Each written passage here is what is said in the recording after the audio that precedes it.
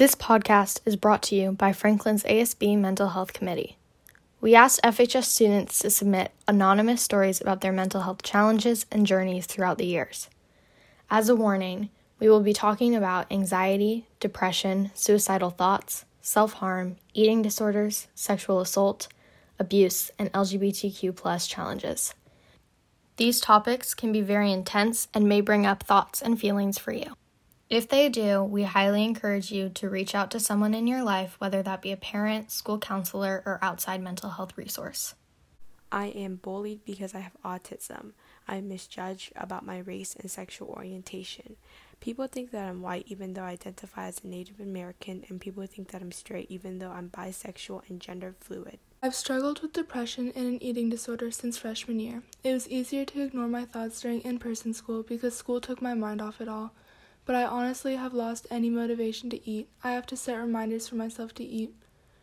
During school, I would have the school breakfast, then I would have lunch and give half my stuff away to friends who didn't have food or money to buy food. I would then do sports after school and on the weekends for over 2 hours, 4 or more days a week. Then I would have a huge dinner to make my parents think that I was okay. I would wear baggy clothes to hide my weight loss. However, when I was in practice, I was focused on keeping my teammates safe. I wasn't focusing on myself, I was focusing on them. I wouldn't be self-conscious about my body, I was just there. I would be proud to show off my form that I had created. It was like a high, but when the season ended, it's like everything came back and I almost killed myself. That was a low point. However, I would still come to school every day. School and my friends were what kept me coming each day. I was never late, never missed a day. I say all of this because even if a student or peer might be okay on the surface, they might be so much different when they are on their own. I've struggled with mental health issues and suicide thoughts for many years. When I was a sophomore, it really hit me the worst. Every day I felt like the same as yesterday. There was nothing new and nothing to look forward to. I was losing all my friends plus my 3 closest friends. I was dealing with family problems, and it even felt like I was a burden to my boyfriend at this time. I did what I could to cheer myself up. I listened to my favorite songs and did my favorite hobbies, but one day in December it all felt like too much. I was 15 when I tried to take my own life. I had pills and I was ready to do it, and then I instantly regretted it. I've never regretted anything more in my entire life. I thought about all the things I have left to experience in life, all the people I've yet to meet, all the places I've yet to see. I thought about what it'd be like for my family and friends without me. I regretted it so much. I'm one of the lucky ones to be able to say I went through that and I'm still here today. It makes me really sad to know that I had to completely lose myself before I saw that there was so much more to life. But that day changed everything for me. I still have my bad days occasionally, and there are days when I want nothing more than to disappear. But now I'm reminded of where I've been and where I've refused to go again. I look forward to tomorrow and everything that comes with it. You're never alone. There's always people around you that care about you. There's always another thing on your bucket list that you haven't tried.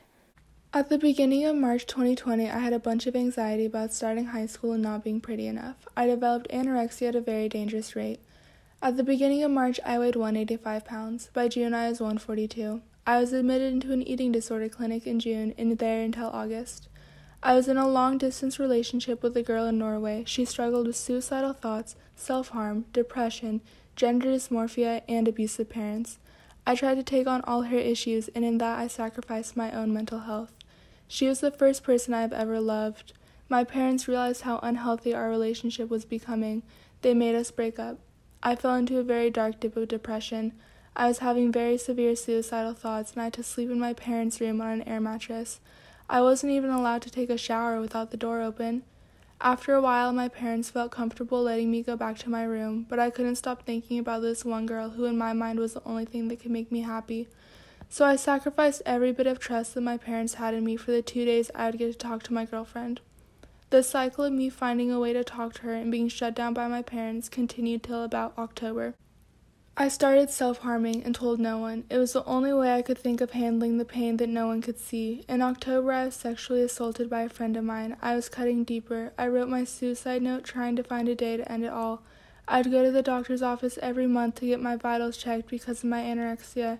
They always give you a little mental health questionnaire. One of the questions that was asked was, in the past 2 weeks, have you thought about suicide or self-harm? I answered yes, not thinking about what I was doing. They asked my mom to leave the room, and I had a therapist come into the room and try and create a safety plan. In case you don't know, safety plan is a list of things you can do when you're feeling suicidal, and a list of signs you're feeling suicidal.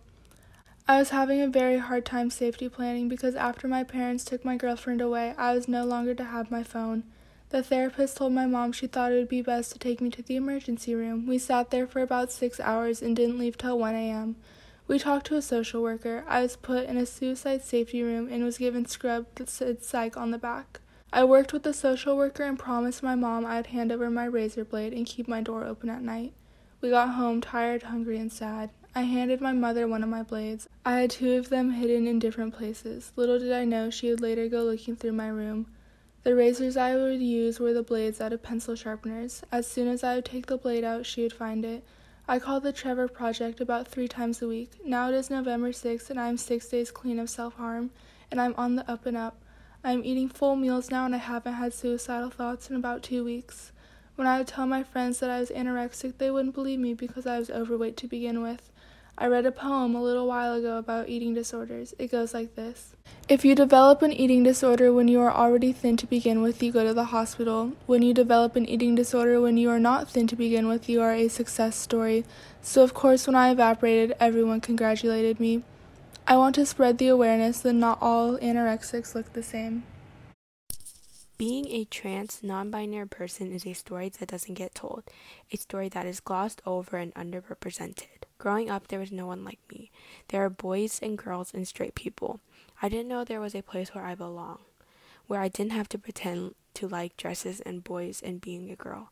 I was so happy to finally have a label for what I was. When I started living as my true self, it felt so right, and I thought I would be happy, but I wasn't. I wasn't prepared for the hatred and ignorance of others. Every offhand comment, every purposeful misgendering was and still is like a slap in the face. I remember when I went to Pendleton with my sister and we went to the Roundup Fair. This one kid got on the ride with us and he simply asked, "Are you girls?" I told him I wasn't, but my sister was.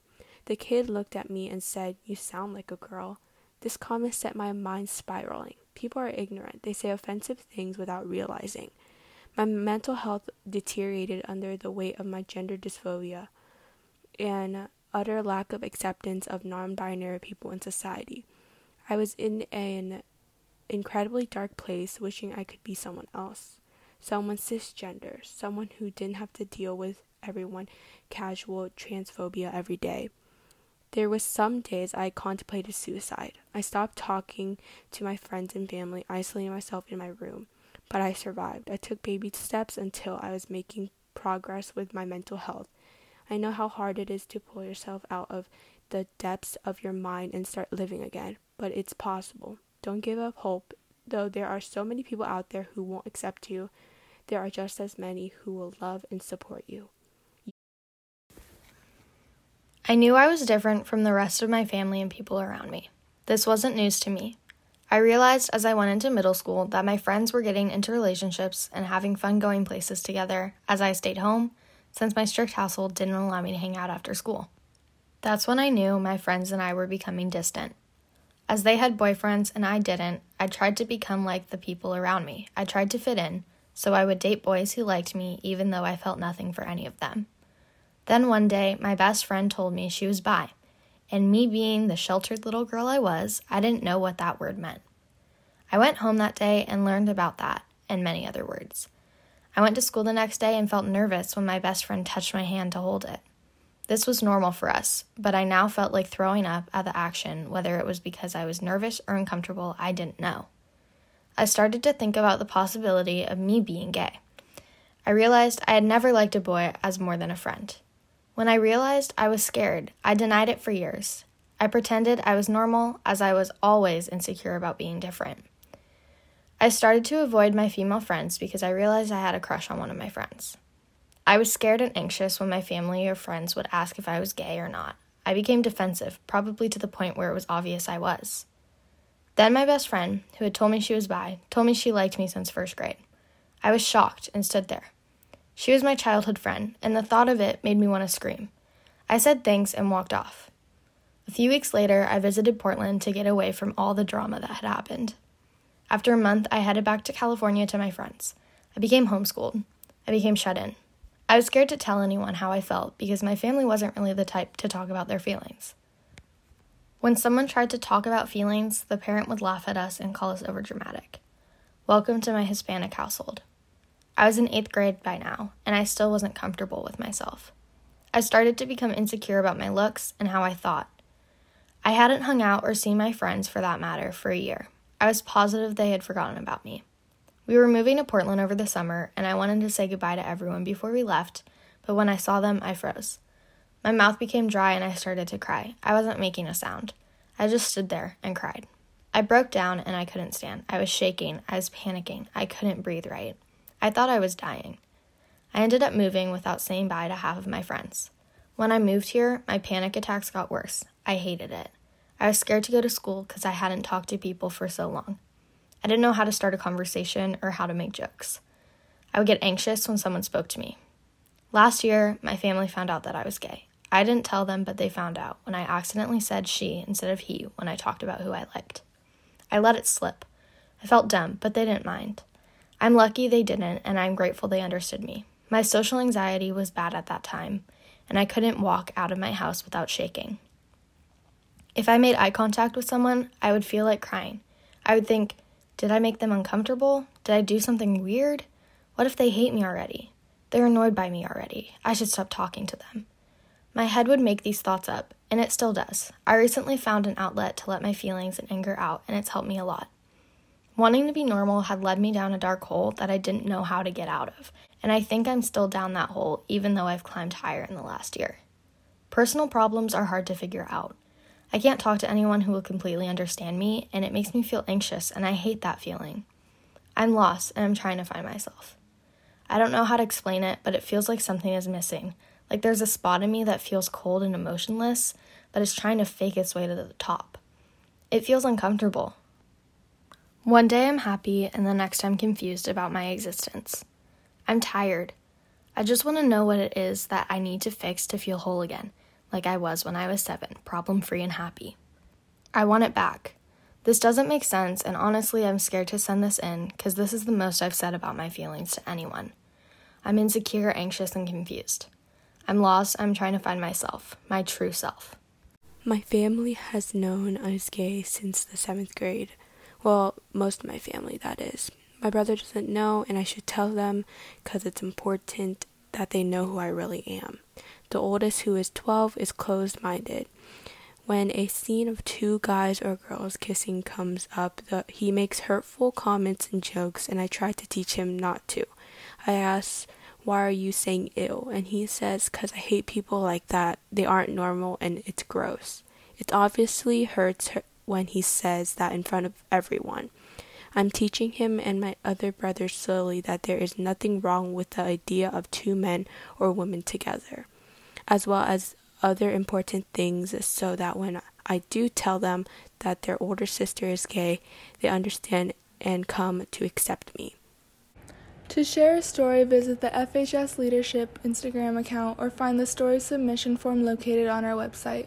If you are looking for support or find yourself struggling with similar things, know that you aren't alone. If any of these stories were activating for you, don't hesitate to reach out and get support.